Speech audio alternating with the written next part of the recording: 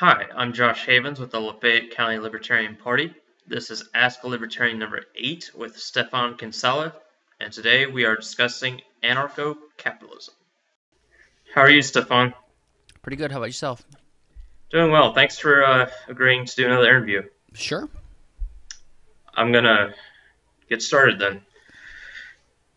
Could you please define exactly what anarcho-capitalism is for those who don't know? Anarcho-capitalism. Um, well, like all things in politics and libertarianism, even the definitions are controversial. The term anarcho-capitalism typically has been used to refer to a particular type of libertarianism or a particular type of anarchism, or more precisely, a particular type of libertarian anarchism. So traditional anarchism would just be the opposition to the state. That would include left anarchism. The libertarians don't think that is like a genuine or true form of anarchy because they basically don't support private property rights, so they don't oppose aggression in an institutionalized way. So in other words, the society that they favor, even though it wouldn't have a state technically, would end up having something like a state because they don't support private property rights. So they end up supporting the institutionalized attack on private property rights. So I think the definition would be this: the libertarian, the anarchist, the anarcho-capitalist. I think we all kind of agree that there is a state in society. The state is the agency that has like a geographic monopoly over the use of force in a given area. It's the agency that can decree what law is, and more importantly, it can decide all disputes, including those between its so-called citizens or customers or subjects and itself. So it's an agency with a monopoly over the use of force, violence, and law in a given area. That's what the state is as an agency. Now, anarchists believe that agency is illegitimate for some reason. Libertarian anarchists have a particular reason for opposing it. The so-called limited government or classical liberal or minarchist or night watchman state libertarians think there's a role for some kind of state, but they think that most states exceed the valid functions of a state and is illegitimate and criminal. The anarchist regards a state as inherently criminal. The libertarian anarchist basically is a libertarian, which means that we believe in the non-aggression principle, which is a summarized version of our unique perspective on property rights. So what you could do is you could say the libertarian is the person who believes in a unique property allocation scheme. That is, we believe that there is conflict in the world. It's good to reduce conflict. Property rights are allocated to reduce that conflict, and they ought to be allocated so as to fulfill that function of conflict reduction, and they should be allocated in a just way, in a way that people can see as just. And that basically boils down to the Lockean homesteading idea plus contract and a couple of subsidiary rules. Most people recognize those rules to some extent. Libertarians are just more consistent about it. So the libertarian essence is the non-aggression principle informed by property rights. That is, property rights allocations in accordance with Locke, homesteading, and contract. So that's what makes us libertarians. Now, the more consistent libertarians recognize that if we're going to oppose aggression defined in this way, we oppose private crime or private aggression, but we also oppose institutionalized or what you can call public aggression or crime. So that is crime or aggression instituted on a widespread basis in society, typically by some agency, which we call the state. So we simply recognize that the state is an agency that necessarily, by its nature, commits aggression, and therefore we believe it's unjust and illegitimate. The reason we say it's necessarily illegitimate is because the state has to do one of two things to be called a state. It has to either have the power to tax, or it has to have the power to outlaw competition. Typically, it has both.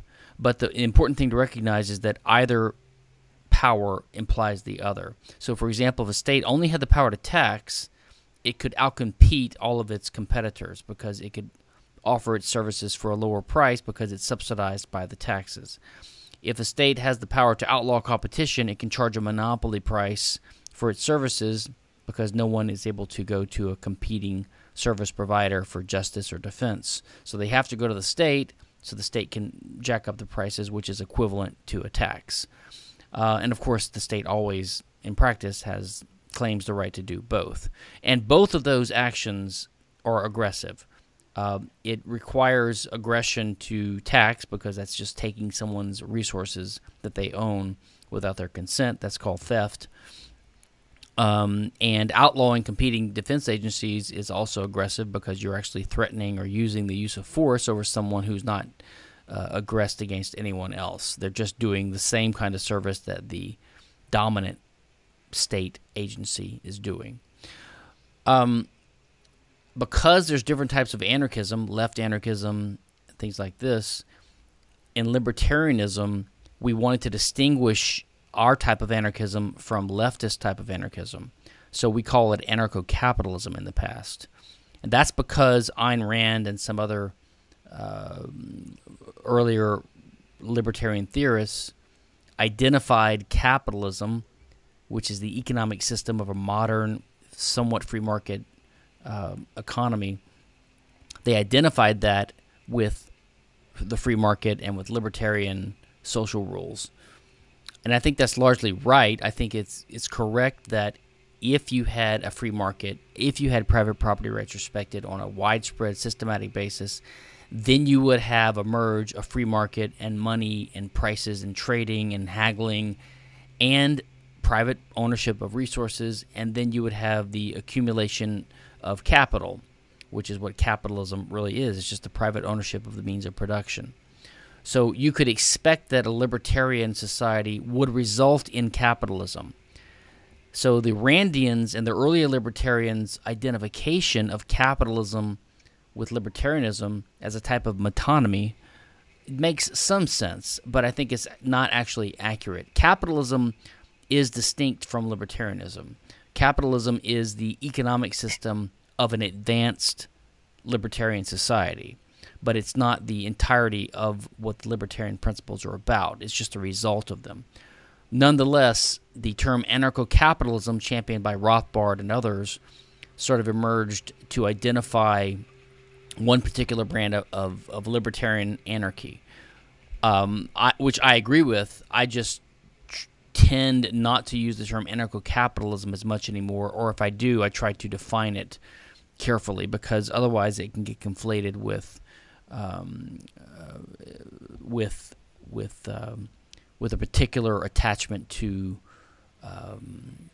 the current free market systems, which is a criticism the left libertarians make all the time. So anarcho-capitalism, I would say, is a rights-based, property-based libertarianism that is so consistent that it sees the state as an illegitimate criminal gang because it infringes and invades property rights.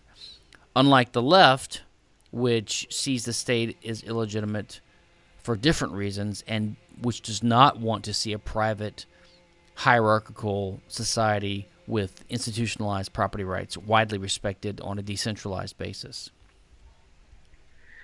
Why do you think the thought of anarchy is so feared in today's culture? I don't even know if that's actually true. The government, the state systems we have now are so pervasive and are seen to be so inevitable. I don't really think people are worried about the state really disappearing. It doesn't look likely that that's going to happen. But the proponents of the state have done a good job, and I include in this the socialists and the so-called left anarchists who say they're against the state, but they're really in favor of centralized planning, which requires a state. they've done a good job of equating anarchy with chaos and with disorder and with war and conflict and fighting. It's a little bit ironic because the entire libertarian system and idea arises from a desire to avoid conflict. It arises from the recognition that humans interact, we use scarce resources in a world full of scarce resources, so conflict is possible and even inevitable unless we have a system of rules, property rights, right, that allocates rights to use these resources in a way that people can use them in a peaceful way, in a productive way, in a cooperative way with each other. So the entire system of anarcho-libertarianism, as I prefer to call it, instead of anarcho-capitalism, anarchist libertarianism simply is the most consistent form of libertarianism, which is based upon a desire to have property rules recognized and respected in society that permit cooperative activity among people and permit conflict to be avoided. So to equate anarchy or to equate libertarianism with conflict and chaos and battle and clashing is perverse, because we're actually the only ones trying to come up with rules that would allow that to be avoided. Why is anarcho-capitalism superior to limited government or minarchism? I don't think we have enough time in the lecture for me to go through all the reasons why it is superior. It's superior because it's true, number one. It's superior because limited government is a misnomer. There's no such thing as limited government. Or in another sense, every government is limited, so it's a trivial qualification. Put it this way, pretty much every government or every state that's ever existed on the face of the earth has limits. They're not infinitely powered. And even the most totalitarian, despotic regime, there are natural limits because the people that rule at the top have to get the assent of the people lower down the pyramid and lower down and so on. So there has to be an interplay between these layers of control, which means there are limits on what the absolute leader can do. If he goes too crazy, he'll finally get assassinated. So every government is limited. Every state is limited. So to say you're in favor of limited government is not to say anything meaningful. What people, I think, mean to say is they want a very tiny or a very small government. But, of course, even some objectivists and some so-called minarchist and limited government types say that, well, that doesn't mean the government has to be small. In a time of war, for example, the government might have to tax up to half, 50% of the income of society, or maybe even more to protect it from an invasion. So they don't think that a small government is what limited government means. So what does it mean? It doesn't mean that it has to do justice all the time, because they believe in a court of highest authority, a Supreme Court, because they want a final decision on matters, whether it's right or wrong. So they crave finality and certainty more than they would crave justice. So limited government can only be a loose expression to mean they want a state with the power to tax and the power to put people in jail and the power to enact legislation and to enforce legislation by government force, but limited by certain classical liberal considerations, like some freedom of speech, some individualism, some free market, maybe some constitutional protections, but none of those are absolute. So limited government, in essence, means nothing but a government that is somewhat more prescribed than other governments and more in the Anglo-American tradition, which may make it superior. But it doesn't make it superior to real libertarianism or anarchy, because, as we've seen, even the best hypothetical so-called limited governments never stay that way, and they never even get there in the first place. So the best example people give is England or even the early United States, but of course the early United States had widespread slavery and disregard for the rights of the English and women and Native Americans, had alien and sedition acts. It penalized criticism of the state. It killed people for crimes that are not really crimes. It had wars every several years from the beginning of the country until today. So even that experiment or that example is not really anything close to libertarianism. So I guess one criticism of limited government is that they criticize anarchy for being utopian and unrealistic, when what's really unrealistic is to expect an agency with the power of taxation and a monopoly over force in a given area to remain constrained, especially when historical evidence shows that this has never, ever happened in the history of the world. Supposedly the best experiment, the best government that's ever existed is the early American government, despite the fact of slavery and our other sins. And yet this best example case of a night watchman state has metastasized or blossomed into the most powerful and dangerous and destructive state on the face of the earth in the entire course of human history, the United States government right now. So there's no evidence, there's no theory on the side of limited government that it's even possible or that it's compatible with libertarian principles. Even a limited state, even in its pure form, violates individual rights, which supposedly is the purpose of having a state, is to protect individual rights. So it outlaws competition, and it taxes people, and it jails people, and it kills people. So anarchy is superior to so-called limited government because it's more coherent and it's more libertarian. It's also more stable. There's no reason to believe that a small state would stay small, and they never have, and they never do. They start small. If they're good, if they're prosperous, they grow. If the people that they're taxing are prosperous, the state grows larger, and then it finally collapses, like all empires eventually seem to do. So limited governments are the ones that are unstable. Anarchy would be a system where there is no agency of institutionalized compulsion. So there would be no state to get a purchase and to start growing larger.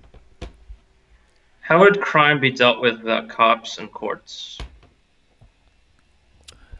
So let me take a meta approach to this.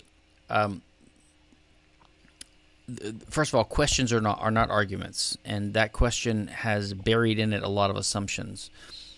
So I reject some of the assumptions of the question. Number one being the idea that you can't have cops or courts without a state.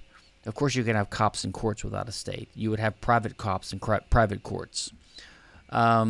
But the other assumption of the question is that if you ask a question of a proponent of a given system, which relies on him making a prediction about what the future world would look like, and if he can't answer that question to your satisfaction, then that is somehow a criticism of his underlying norms and values, I just reject that. The future is unpredictable inherently. So the question you asked would be akin to saying, okay, hey, we have a communist system right now. There's only one maker of toothpaste, but at least everyone gets horrible toothpaste. It's horrible, but we get it. And same with toilet paper, etc. I don't understand what a future world of free market competition would look like. I'm not sure who would make toilet paper. I'm not sure how many brands there would be. I'm not sure who would make toothpaste, and I'm not sure how many brands there would be. And because I'm not sure of that, I want you to guarantee to me that your new system that we're going to replace communism with will give us as good and as much toilet paper and toothpaste as we have now. And I want you to tell me how many brands there would be and who would produce it. And my answer would be, I don't know. You guys have suppressed the discovery function of the free market by your centralized control and command control of the economy. And so we don't know how many brands of toothpaste there would be. So my first answer is I don't know, and it doesn't matter. And if I don't know, that's not an argument that we need to keep the command and control communist centralized system in place. As I said earlier, the essence of anarchy is just the recognition that the state is an agency of aggression. And if you're against aggression, which libertarians supposedly are, you simply have to recognize that the state is illegitimate. Likewise, by analogy, we libertarians recognize that private crime is illegitimate. For example, rape, murder, theft, etc. Right? Now, you could posit a future utopian world where we're so libertarian that it would be a utopian world for us to live in right now. Yet, because people have free will, and because of the way economics works, and because if you have a rich, prosperous society and 99.9% of the people are peaceful, they leave their doors unlocked because crime is diminished to zero, there's going to be an increasing incentive for one guy on the edge of society to break the rules, and he can just, steal from and harm the sheep. That will happen. Just because just because we can recognize that we will never totally eliminate private crime, even if it's largely eliminated, doesn't mean that we aren't against it. So we recognize as a principled matter that aggression is wrong, rape is wrong, theft is wrong, assault and battery is wrong, murder is wrong. This normative analysis is not changed by the fact that even in the best imaginable society, you will still have an occasional occurrence of these acts of injustice. Okay? Likewise, just because the state will continue to harm people doesn't mean that the state is legitimate. We say the state is illegitimate.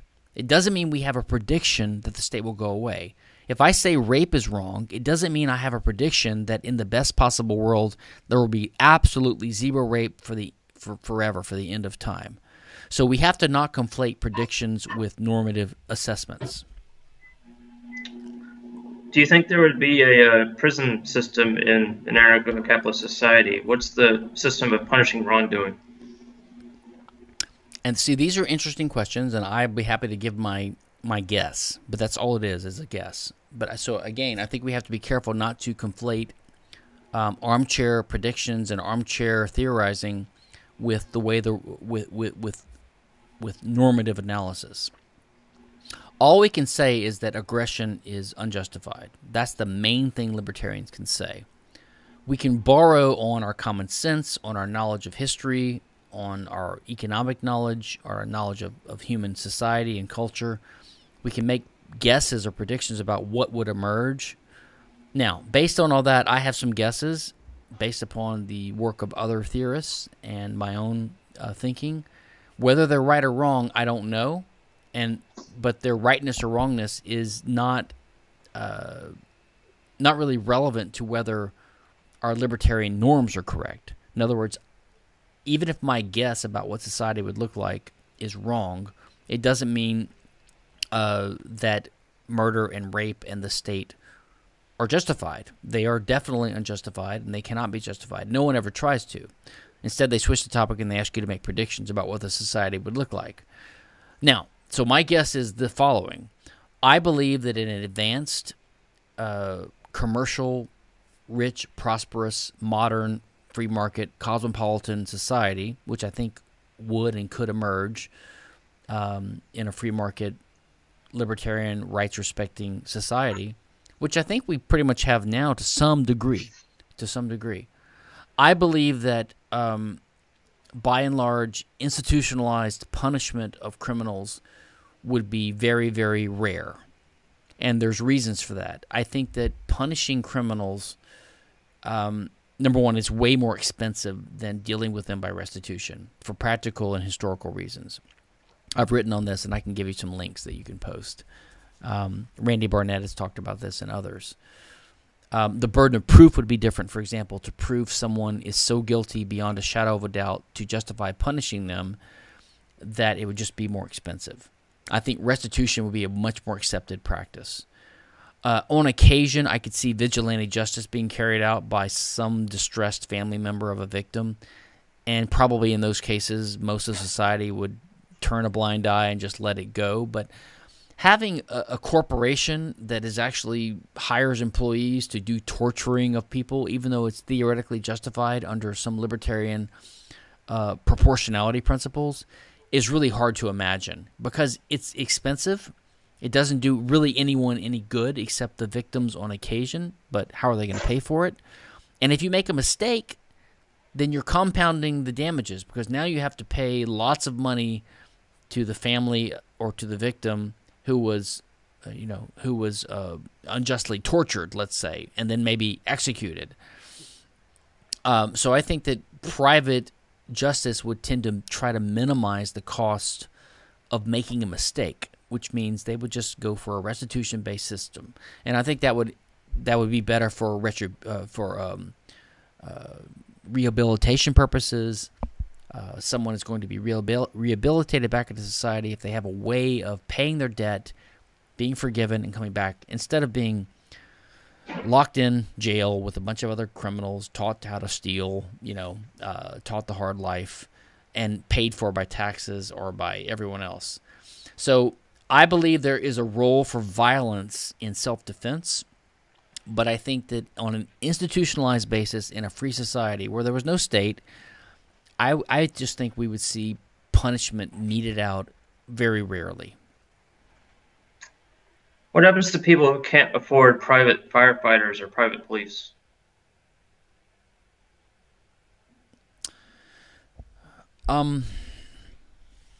Well, they benefit to some degree by the free rider effect, right? Because the police are out there defending the property of people that can't afford it, which you can call the rich, but which would be like the top 97% of society in a free society, because most people would be rich anyway. I think realistically that wouldn't be a big problem. I think they would tend to be taken care of by the charitable services provided by these agencies or by society at large. I don't think it would be a big cost. But you cannot say that on occasion someone, say, falls through the cracks. But of course that happens now, and that happens in any society, and it's always going to happen.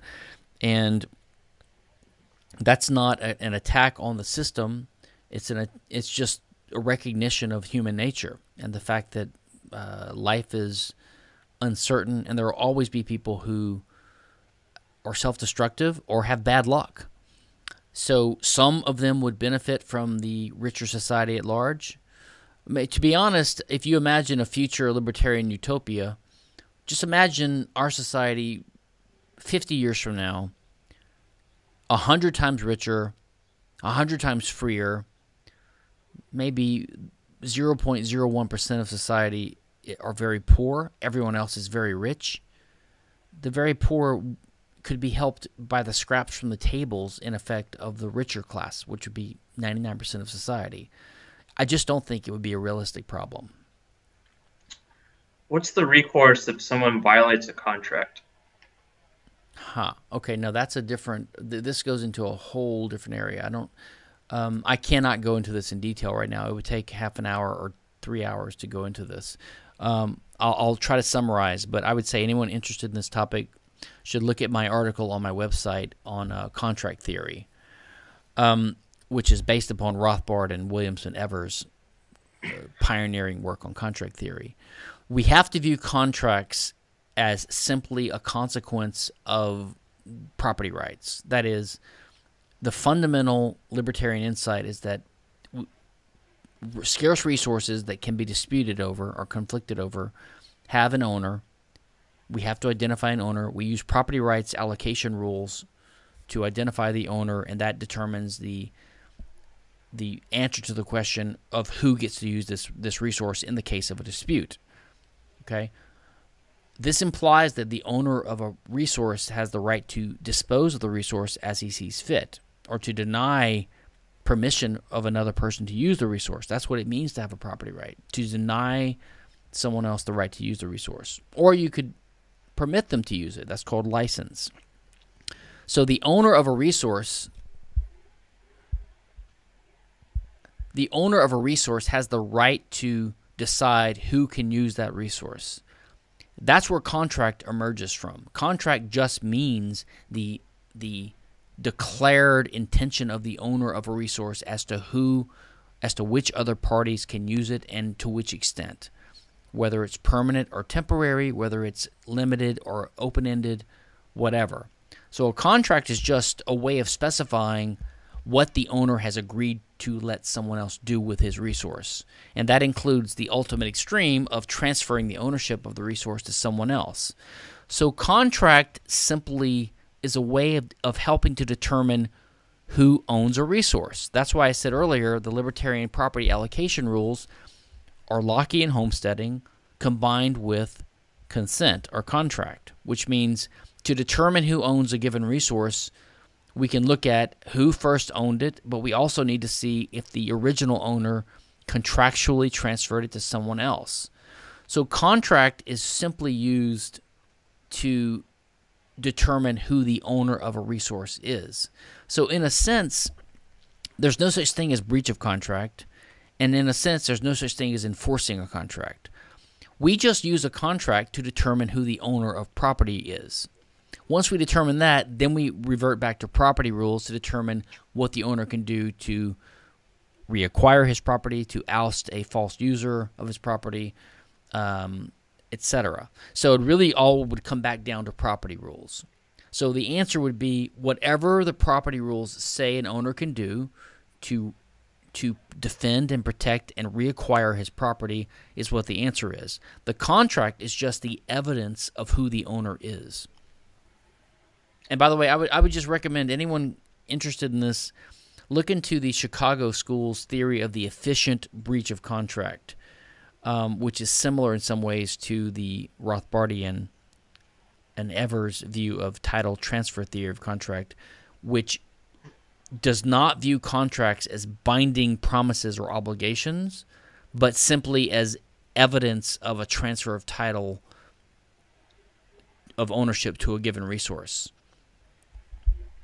In my previous interview with Arlie Wrights, he said that libertarians are too small a group to be divided into smaller groups. Do you think minarchists and anarcho-capitalists can work together, or are differences too significant? Well, that's a tactical, strategical question. I don't focus on that. I don't specialize in that. I see no reason in principle why they can't work together any more than I see no reason I can't work with my grandpa or my cousin or my CPA or a conservative or even a liberal on certain issues to achieve a certain goal. So I would just view this as a technical question, really, a practical question. But I actually do not, in a sense, I don't see minarchists. Is that what you said, minarchists? Yeah. I don't really see minarchists as libertarians, to be honest. I think they're just mini statists. They're just a different type of statist. So you can work with some statists. In fact, most people that are not anarchist libertarians are statists of one type or the other, but we can work with them strategically. I mean, I can work with a dog groomer down the street to get my poodle groomed. So I'm working with them for a cooperative end.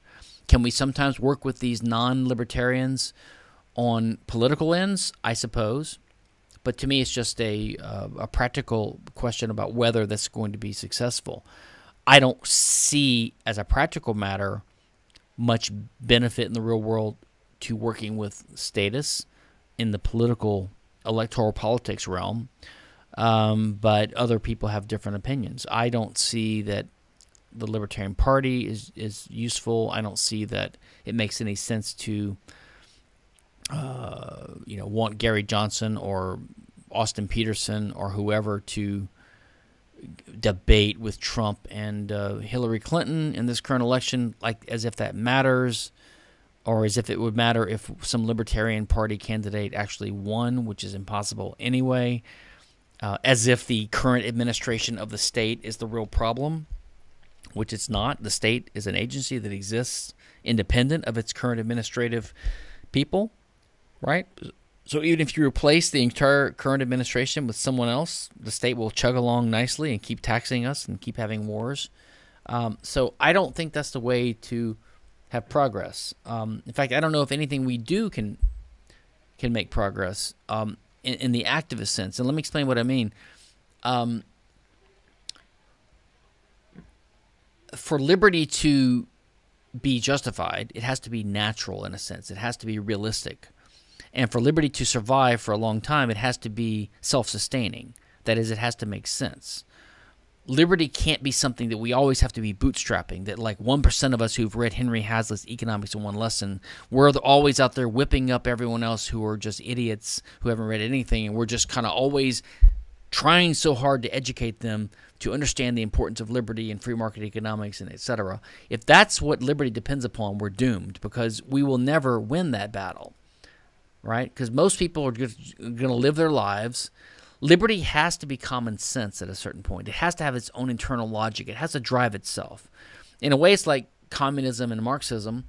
The original idea was that Marxism or communism was inevitable, right? But the Marxists said, well, but we need to push it along a little bit by, libertarians are similar in the fact that they have to implicitly believe that liberty is inevitable, because if it's not inevitable, it doesn't have a natural logic of its own. It will never sustain itself. It's just a temporary fire that will burn itself out, right? If it always depends upon some small core of activists to keep it alive, I don't think it can exist. It has to have its own logic, and I think it does and can, or will, maybe. So I think that really our job as libertarians is to understand, to think, to keep the remnant alive, to push where we can, maybe, but to be realistic and to recognize that if liberty is going to come and if it's going to last, it has to come on its own. And how could that be? How could that happen? I think it could only come, and maybe will come.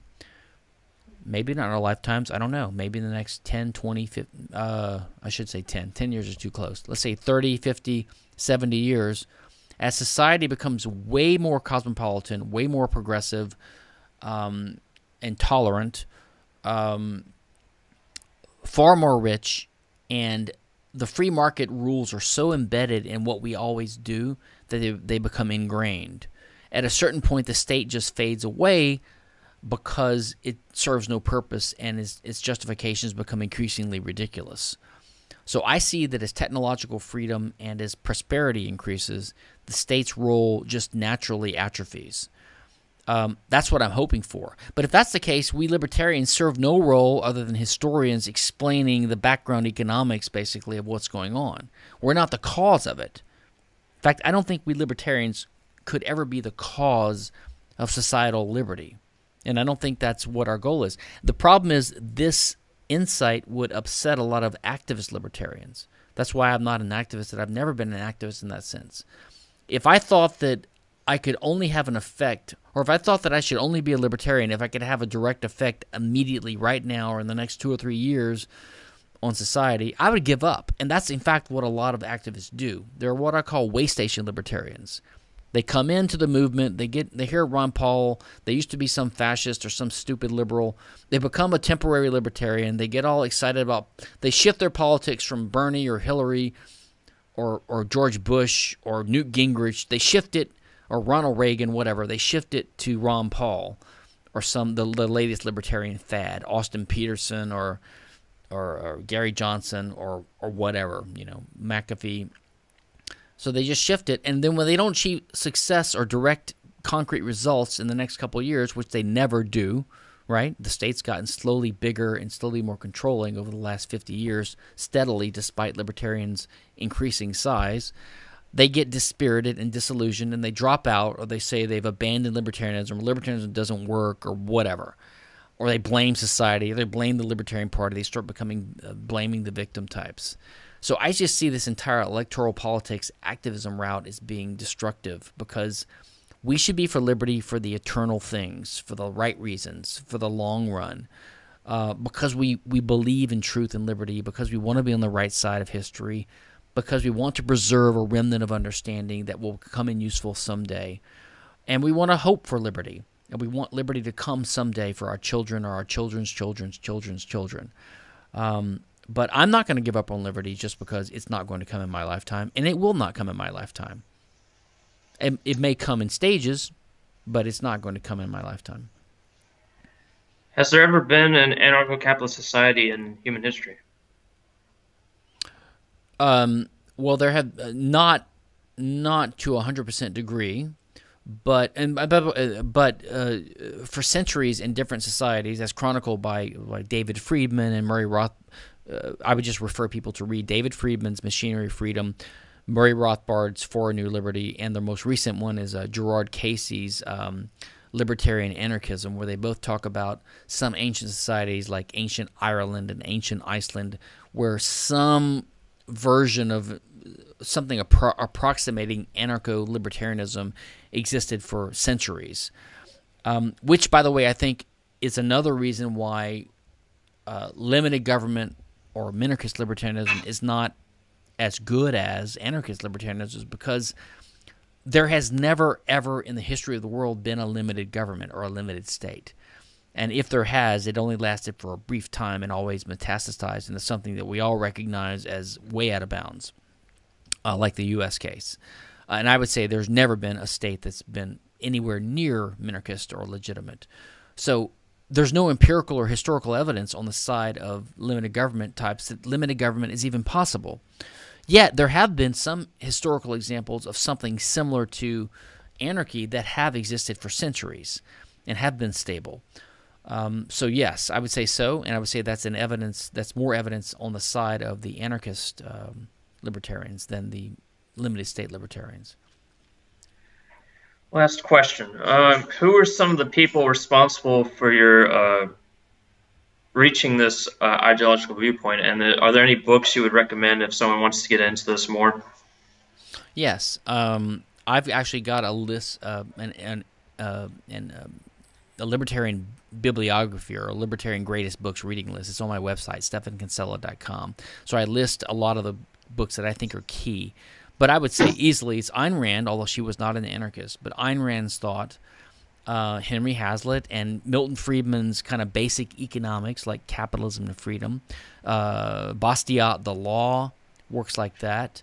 And on a more advanced or radical level, you would have the Tannehills, The Market for Liberty, Murray Rothbard's The Ethics of Liberty and For a New Liberty, and Mises, of course. Mises' economics, primarily his methodology, The Ultimate Foundation of Economic Science, being one of my favorite books of all time, and Hans Hermann Hoppe. So the work of those theorists, and Hoppe's A Theory of Socialism and Capitalism would be one of the most important books, I think, written in a long time that I've ever read, although I wouldn't read it first. So I would start with the more basic economic stuff like The Law by Bastiat, Economics in One Lesson by Hazlitt, Capitalism or Freedom by Milton Friedman, maybe some of Rand's novels, but be careful when you read them not to take it too seriously. But it does have some inspiring themes and some good attitudes. And then later on, so I would read Austrian economics and the more radical thinkers like Bertrand de Juvenal, Against the State, writers like that. But I think Hoppe and Rothbard, to my mind, the main thinkers that are correct are Hoppe, Rothbard, and Mises. But in terms of influence, I would also add Ayn Rand and Milton Friedman and Hazlitt and Bastiat. All right. Well, thanks, Stefan, for another great interview. Take care, and we will see you maybe soon. Yep, thanks.